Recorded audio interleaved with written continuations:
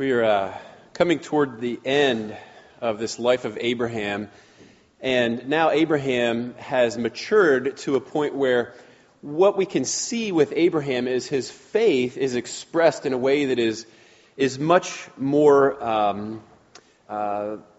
it has much more trust in God. Abraham is at a point where he lives in a way that he doesn't trust himself and his ideas, but he trusts more fully in God. In the early parts of Abraham's life, he was still learning this. Even though his faith was there, and he left Ur, and he came to this place that God had promised him, it's different now. He's not taking shortcuts. He's not acting in fear. He's not trying to be pragmatic about this new dilemma that comes up, which is he needs to find a wife for his son. Now he's more mature, and he's trusting God in some ways that we see in this. Now, there are different challenges that will come up in your life, in our lives. Some of them come from the blessings that God gives us. Like we just heard about the Pennings, that they had a little baby. That's a great time, but it can be a time when you're overwhelmed. Like they have this new baby son. How do I raise this child? What do I do? How do we go about life in this way? Abraham is at the end of his life, and he knows it. And the way that he talks to his servant and the way that he makes these plans give you the impression that he knows his life could be over at any point. It could come to an end, and he's putting this solemn oath on his servant. And there could be times for us like that. Like we don't know how many days are left. And when we get into our later years and our health is at a bad point, we have to think through these thoughts. Like, I need to be ready to hand things over to my family. I need to be ready to leave the right legacy. I want to be prepared for that transition. Other things in life that can come up can be very difficult challenges. The death of a loved one, difficulty at work, with relationships, where we need to know, what are we to do? How are we to live in this season of life? One of the biggest questions that comes up when we go through these different seasons of life is this: our thoughts about God. And one of the biggest questions is this: what is God doing right now? And then a question that correlates to that for us is, what does God want me to do right now? When we go through these different seasons of life, we need to have answers to these questions. That big question, what is God doing right now, often comes to us when we go through situations that we don't want to be in. When we're in a situation where we suffer, where we have been wronged, where we are made to walk through a season of life that we don't want. The answer to that is something that we need to have in our minds. The answer is this: that God is always working. God is accomplishing things that He wants to accomplish. And that is something that we can say, we look back on what God has done. And for Christians, very often we can look back on what God has done and say, God has worked in the past. And it's also easy to look forward to the things that God promises to do in the future and say, I know God will do things in the future. But the challenge for us is very often to look at right now, and the situation you're in right now, and to realize that God is actually at work in good ways for His people right now. That working of God is a word that theologians call providence. Providence. It's the idea that God is always working. And so as we look at this passage in Genesis 24, this passage should teach us to trust God obediently, especially when we do not comprehend the things that He is doing. We'll look at this in 4 parts. This is a long chapter, 67 verses. And the first part we'll look at in verses 1 through 9 is the solemn oath that Abraham gives to his servant, where he makes him take an oath and he sends him on this mission because Isaac needs a wife, and he needs a good wife. The second is verses 10 through 28, where this servant is seeking God's provision. And then, in verses 29 through 60, he is finding God's plan, where after seeking it, the things of God become clear because God has to act. And then it becomes clear because God has provided the way forward.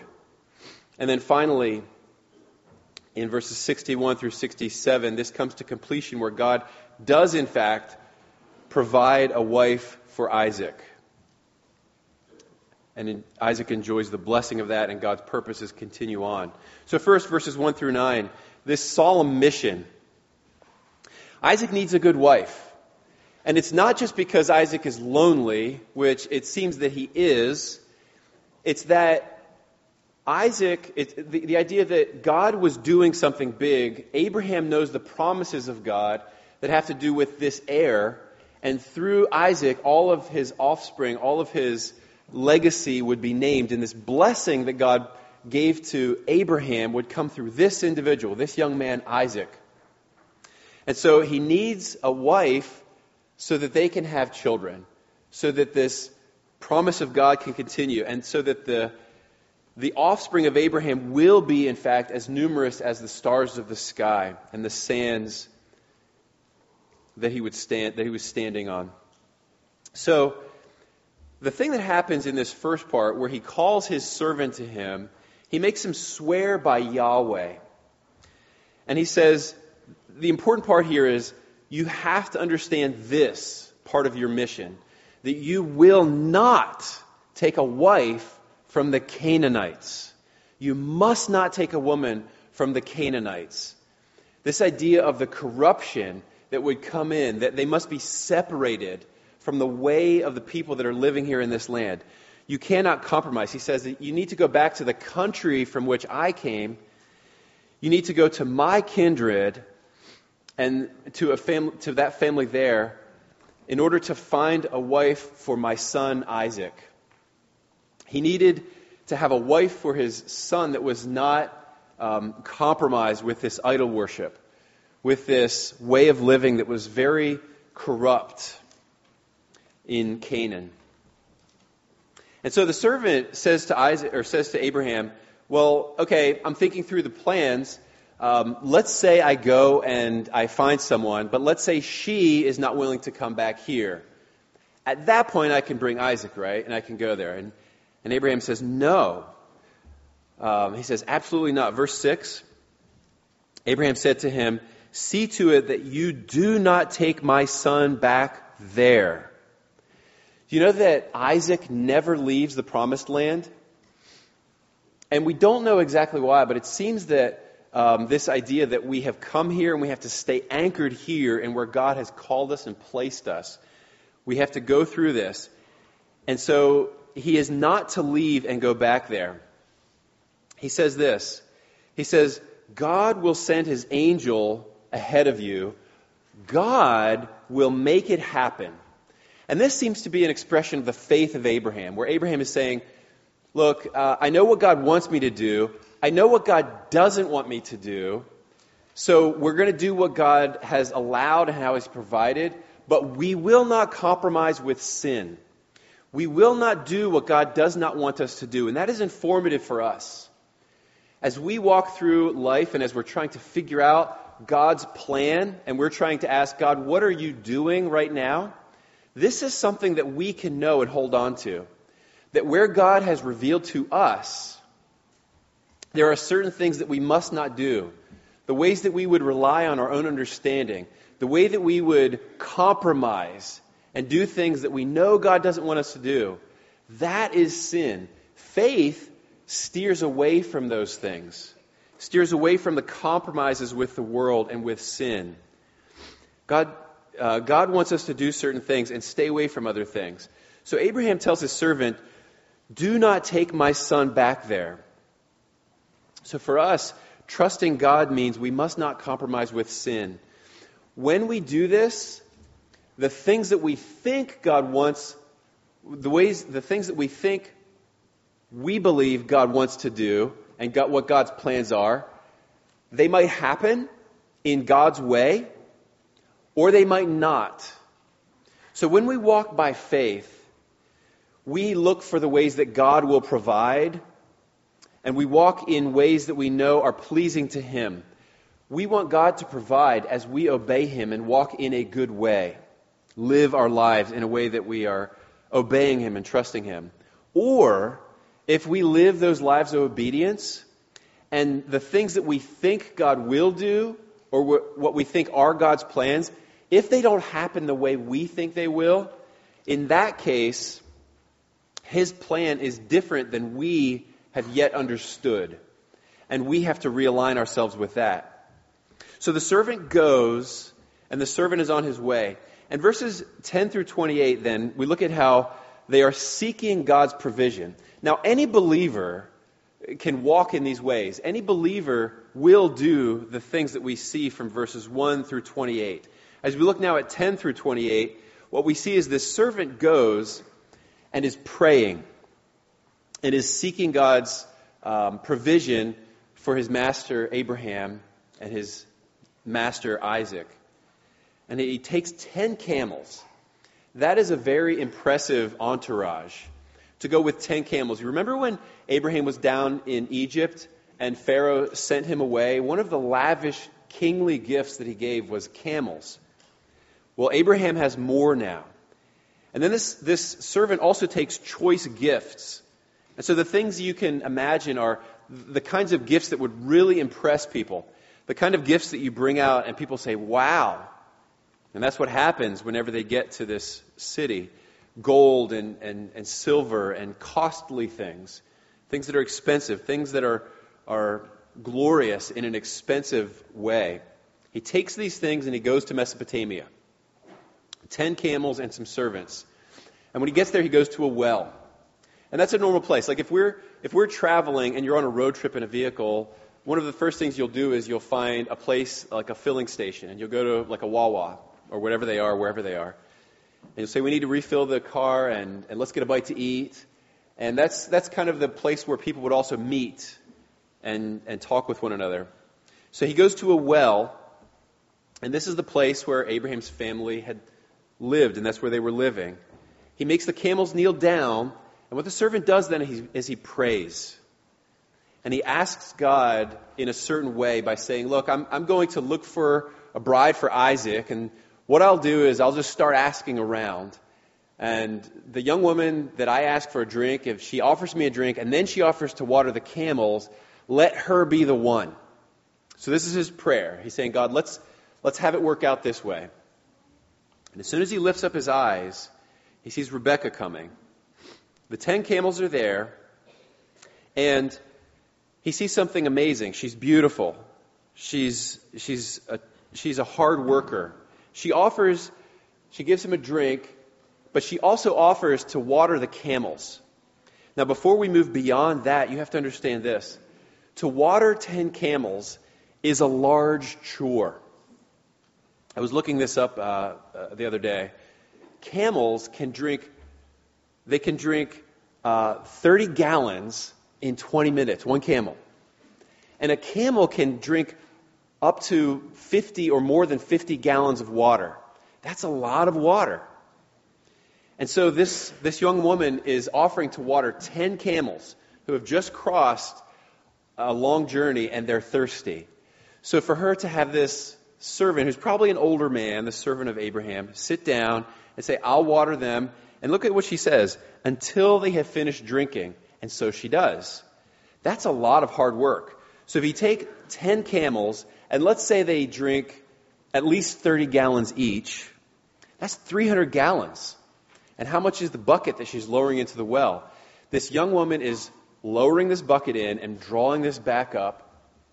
Let's say it's a 2-gallon container.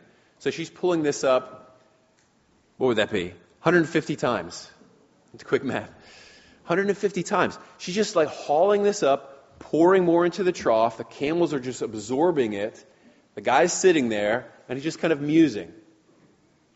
You know, I don't necessarily think that's rude, He probably could have done some work, but he just crosses. But she offered, and he's thinking, Lord, is this the one? Now, any believer could do this much. I mean, young people, you're looking for God's will for who's the person that I should marry. You think these thoughts. Is she a hard worker? Is he a guy that prays? Does she read her Bible?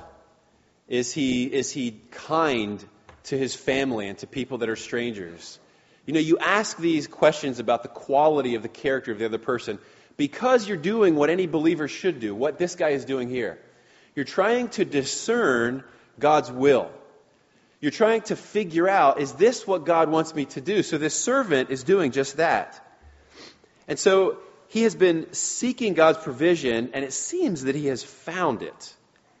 And so he talks to her, and when she finishes watering the camels, and the camels have finished drinking, he speaks to her.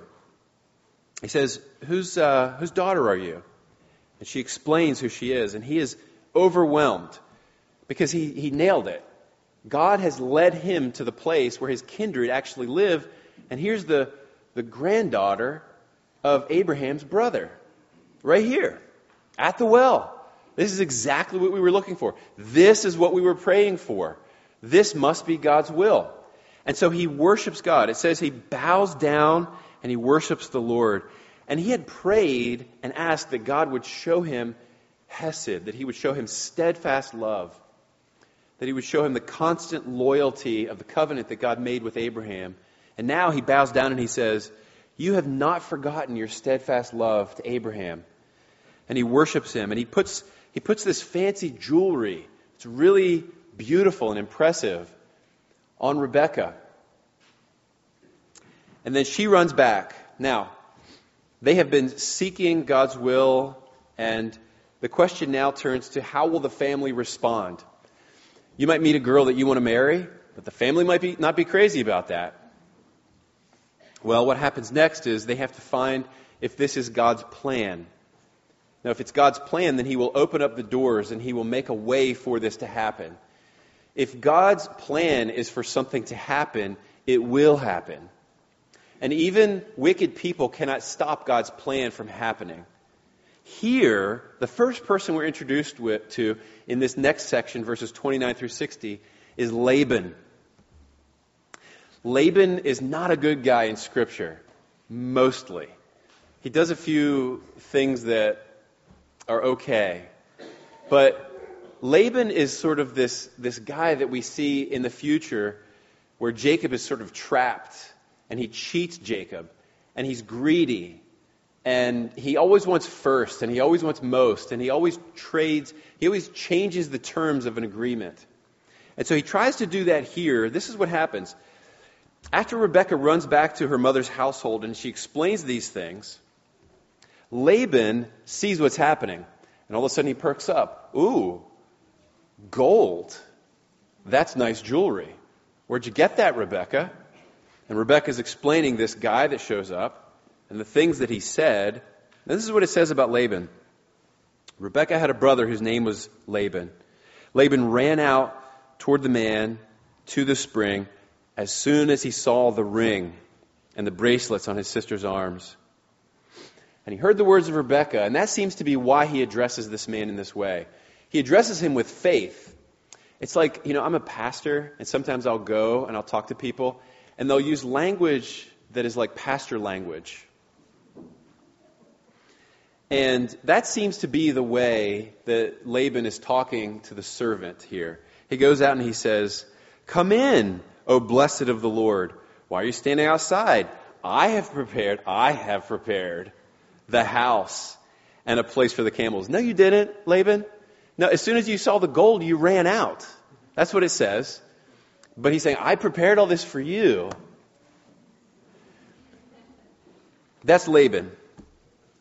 The thing that we get from this is that Laban sort of has this effect through this narrative where he has these tentacles that want to grab onto Rebekah, that want to grab onto this servant, that want to keep them there in this place called Mesopotamia. Remember Abraham's charge, though? You must not You must not take my son there. And you have to get a wife and bring her back here. Well, that's going to be pretty hard because Laban really doesn't want that to happen. So they go in. Abraham's servant goes in with Laban into this household. The servants that are with this servant, the other men that are with him, they wash up, they take care of the camels, and then they're going to sit down to eat. Food was set before him, and the servant says, I will not eat until I've said what I have to say. And here, you see this servant being constant with holding on to this solemn oath that he took with Abraham. He has a job to do, and he won't let himself be pulled into, be lulled into this creeping effect that would comfort him and lull him into staying there, into getting comfortable there. What he does is, he says, I have to say something. And so what he does is he goes through an account of all the things that have happened up to this point. He explains some things that we haven't seen yet in this story, that this servant knows, and it says, God has given a son through Sarah, when she was basically a granny. You know, you're the granddaughter of Nahor, but this woman, Rebecca, but he's the son. So while you're having grandchildren, they're having their children. But God did this. God made this amazing thing happen. And God has made him wealthy, incredibly wealthy. God has provided. And everything that Abraham owns is going to Isaac. And then he explains these things and he says, and this is what Abraham said to me, that God would send his angel ahead of me to come here to get this bride for him. And then I prayed, and I went there, and he recounts. And he says, I asked for this, and that's exactly what God did. And so he's laying this all out to them. And down in verses 48 and 49, he says, the God of my master Abraham, who has led me by the right way to take the daughter of my master's kinsman for his son, God has done this. Now, okay, the servant says, God has opened all these doors. Now here's the question for you. And he gives them an ultimatum. He says, now, if you are going to show steadfast love, and he uses the word that he says that he was asking for from God. Now he's asking for it from these people. And faithfulness to my master, tell me. And if not, tell me, because I'm hitting the road right away. Because my job is to find a bride for Isaac. So he says, look, is it yes or is it no? And now the ultimatum is before Laban and the family. Then Laban and Bethuel answered and said, well, if we're not going to eat until... He didn't say that. But that's what the guy said. He said, we're not going to eat until you give me an answer, until I've said what I said. Now give me an answer. So the guy won't sit down to eat yet. Laban and Bethuel said, well, this is coming from Yahweh. Now, we don't know how much faith they really have in Yahweh, but at this point, God has opened up the answer. And they say, look, Rebecca is before you. This is what God has done. God has provided for these two to be together. And they say, take her and go. Let her be the wife of your master's son, as the Lord has spoken. And it seems like it's all done. Okay, it seems like this is God's will. But Laban is famous for changing the goal line, for changing the terms of how these things are going to work out. So they have their meal, they sleep the night, the next morning, the servant wakes up, and Laban comes and he says, whoa, not so fast. Let's let the young woman stay here a while, at least 10 days. I don't even know why he says that, but he says at least. So there's a minimum put on it. And the servant says this. He says, look, do not delay me. The Lord has prospered my way. You get this feeling that they're trying to creep and pull him in and trying to get them to stay there. And this is the exact thing that Abraham said you must not do. So they say something that seems kind of tricky. They say, well, why don't we bring her? See what she says. Okay? Now, at this point, it's like a coin toss. What is she going to say? Do you want to go with this stranger, this man that you only met yesterday? Or do you want to stay here a little longer with your family that loves you and that has always provided for you? And it's kind of a manipulative thing. The girl says, I'll go. And it's amazing. And in my mind, I'm thinking like, well, she did grow up with Laban. And he probably always had the first and the best piece of pie. And he was always probably, yeah, I'm ready to get out of here. But however God worked in her, that's her answer. So they're kind of left like, man, we thought that was a shoo-in, but she's going to go. So they do. And so then the servant gives gifts to the mother, Milcah, and to Laban. He gives lavish gifts to them, and they hit the road. Now at this point, you have to see that only God could have opened those doors. Only God could have steered the hearts of this family to let their daughter go. Their tentacles were strong, and they were trying to bring them in. But through all of those things, God had provided. Now, in this story, we see that this is a happy ending. We see how God worked for his people. We see how God's providence, how God's plans and his workings were so that Isaac would have a son, or Isaac would have a wife in Rebekah, and that Abraham's son would have a bride. So, Abraham and his servant, through this whole thing, were trusting God. They would not compromise. They knew this is what God wants and this is not what God wants. We think it's God's plan for him to have a bride, and then God revealed that this is in fact God's plan.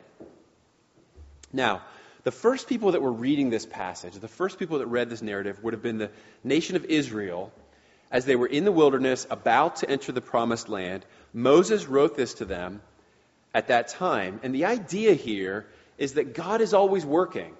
God provides for his people. God would see them through, and they must not compromise. And the lessons that God was teaching Israel when they were in the wilderness is not to trust in themselves, and that man cannot live by bread alone, but by every word that comes from the mouth of the Lord. And God provided for them in those years. And God took care of them in those years. And he led them in, and they needed to learn that their job, even when they don't understand the things that are happening around them, even when life is difficult and they're wondering, what is God doing right now?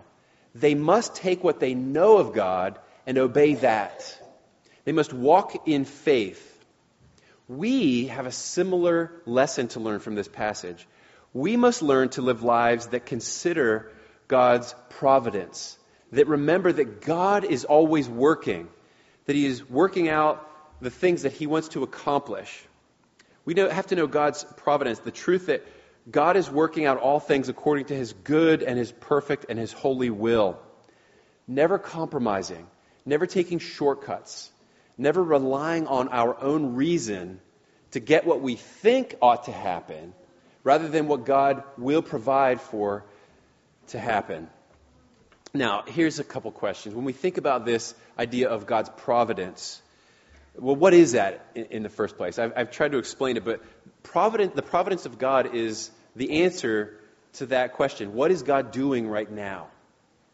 And the answer is this: God is working all things to accomplish his purposes. This is good news for people that are in Christ. This is really good news for everyone who is on God's side, in God's family, of God's people. It's amazing good news. Now, we say that God is working all things, and that can hurt our brains, because there are good things that happen and there are things that are just evil that happen. That's true. One of the questions that people often ask is, well, if God is in charge of everything that happens, and he works everything for his plans, then, here's the way that it's phrased: are we just robots? Are we just pawns? Like, do we even make real decisions? Well, here's the answer. It's not an either-or thing. It's a both-and. One, God is sovereign. God is in charge of everything. And at the same time, you and every human that's made in God's image act with freedom. You make real choices, whether for good or for evil. You really do. And at the same time, God is 100% in control. That's called concurrence. These things happen at the same time.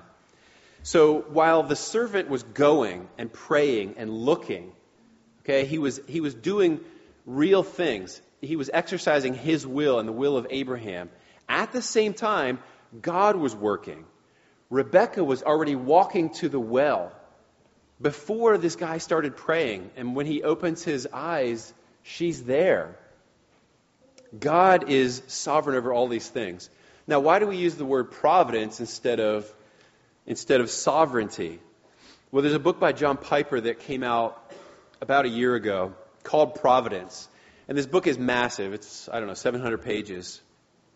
And you can read it for free online at the Desiring God website. This is what John Piper says in the first chapter of the book. He says, the reason this book is about providence, the providence of God, rather than the sovereignty of God, is that the term sovereignty does not contain the idea of purposeful action.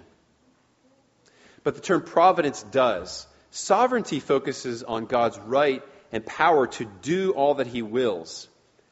But in itself, it does not express any design or goal. So you see the difference there. Of course, he says, God's sovereignty is purposeful. It does have design. It does pursue a goal. But we know this not simply because God is sovereign, but because he is wise, because he has plans, because he is accomplishing something. And because the Bible portrays him as having purposes in everything that he does. As it says in Isaiah 46:10, my counsel shall stand, and I will accomplish all my purpose. That's in Piper's book on Providence on page 29. So another question that comes up when we talk about this for our lives. Remember, we're asking the question, what is God doing when we're in a very hard situation? When we have questions about how are we supposed to do this? How are we supposed to live right now? Why are these things happening the way that they're happening? Another question that comes up when we answer that with the understanding of God's providence is this. What about all the sin and evil and tragedy in the world? That's a great question. That's a really hard question. There is sickness that comes into our bodies. There is death. There are crimes. There is wrong that happens in this world. How is God using that? An answer, in short, is this. God, in fact, even uses evil to accomplish his purposes. William Still, a previous generation's preacher from Scotland, said it this way. God is the one who wields sin without sinning. God alone can do that. Now, we don't know all the answers to all these things. Joseph, when his brothers betrayed him, was a part of God's plan. And the purposes of God were being worked out. Joseph realized it later, but when he was thrown into the pit and when he was locked up in shackles and taken away as a slave, surely he did not have the understanding, well, this is just part of God's plan, this is great. No, he was crying out to his brothers that were sitting down by the place, the pit where they threw him, and he was asking for their help while they sat and had lunch. And when you're in a situation where things seem so wrong, and you're asking, how is God in charge? What is God doing right now? Sometimes it's really hard. By faith, we have to trust that God is working out things, because later in Joseph's life, he could say, you intended it for evil to his brothers. Yeah, you did. And it was wrong what you did. But God intended that for good and for the saving of many lives. So what is God doing right now? That's a great question. The answer is that God is working everything according to his wise and his good plans. And this is good news for those that are in Christ. Do God's plans include your good? That's the question then. God's plans are good for his people. It says in Romans 8:28, we know that for those who love God, all things work together for good. all things work together for good, for those who are called according to his purpose. In other words, if you're a Christian, if your faith is in Christ, then everything that happens, every wrong, everything you suffer, everything you walk through where you don't know how to live and how to act, and you're wondering, what is God doing? The things that you don't know, where you're down in what seems like a labyrinth, God is above it, and he is working it out, Christian, for your good. The one question then that I have to put before you is this: are you in Christ? Is your faith in him? If it is, everything is going to work out for your good. Now, God's plans do include your good even when you suffer, and he uses those sufferings for your good. Now, there's a question later in Romans that says this in 31 and 32. What then shall we say to these things? These things are these sufferings of this present world. And the answer is, if God is for us, who can be against us? He who did not spare his own son, but gave him up for us all, how will he not also with him graciously give us all things? He says, look, the greatest thing that you could possibly get has been given to you in his son, because he didn't spare his son. But he took his son and he said, I want you to die in their place. I want you to lay down your life. I want you to die a criminal's death on a cross. God did that for you. And if you understand that this has been done for you, that he has overcome the grave, then can you question that God would withhold any good thing from you? And the answer is no. And nothing can separate you from that love of God. Nothing can separate you from the goodness of God towards you. He will, even through everything that you will suffer, every question that you will wrestle with in this world, as you don't know God's plan, he will use it all for your good. If you don't know Christ, this is a call to take refuge in him. Earlier in that book of Romans, and later in that book of Romans, we see a couple things. It says that the free gift of God is eternal life in Christ Jesus. This is what you have to do. You have to trust in him. You have to rely on him. It says in Romans 8:1 that there is no condemnation for those that are in Christ Jesus. It says later that everyone who calls on the name of the Lord will be saved. And so you are called to turn to him by faith now. And when you do that, you're a part of God's plan. You're a part of the things that you still don't understand. That belongs to God, his providence. But it's for your good now, and you're inside of this. And believer, let me tell you this. You have to learn to trust through the ups and downs of this life that every single thing that is happening is and will be for your best good. Every loss, every pain, every win, every joy. God causes all things to work together for good to those that love him, to those that are called according to his purpose. For every Christian, every one of us who are trusting in Jesus, we can contemplate how all the things that are happening under God's control, and that God's good purposes are happening to do us good. It's hard to understand somehow, but you can learn certain phrases. Well, this hard thing that is happening is for God's glory, and it's for our good, truly for our good. So this includes the sins of wicked people. You don't understand it. Of course you don't. I don't either. But it's true. God's word has said it. And you're not going to understand it in this world. And so the last part, after the providence of God has been revealed, it has been made known to Abraham's servant and to Rebekah. Now Rebekah comes with her servant, and they bring this caravan of camels back to the promised land. And this is a happy ending for God's people. I think in this, there's a picture of the bride of Christ being brought to God the Son. But that's for another time, and that's for something to contemplate. What we have in this narrative is that Isaac gets a wife, verses 61 through 67. God's plan has been revealed. And in the end, it is good, and it is satisfying, and it is comforting. It's a beautiful picture because Isaac is presented with his bride, and the bride hops down from the camel, and she puts her veil on, and now they get married. And it says that they go in and they consummate the marriage, and Isaac is comforted. It says, after Sarah's death, after his mother's death. Now, here's a question that might come to you.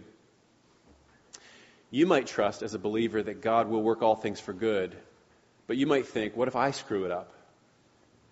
I know God won't mess anything up, but what if I screw this whole thing up? I'm pretty good at that. Yeah, you are. I am too. Here's the thing. You might be fearful about your ability to trust. You might be fearful about the sin that you see in your life and if you'll overcome that or not. Don't worry, you will sin. Don't worry, you will make mistakes. God knows this. And that verse is just as true, that He will work all things for good for those who love Him, including your failures, including the sin that you're wrestling with and against and trying to get away from it. God will work all things includes all things, to magnify His grace. We're going to sing a song in a minute, written by Charles Wesley. Come, thou long expected Jesus, born to set thy people free. Still doing this. From our fears and sins release us. Let us find our rest in thee. You see, it doesn't depend on you and the quality of your obedience. You get to learn how to walk by faith, knowing that God does have a plan. It is good, and it is good for you. So in Christ, all that you understand and all that you do not understand is working, brothers and sisters in Christ, for your good. Therefore, this passage teaches us to trust God obediently, especially when we do not comprehend what He's doing.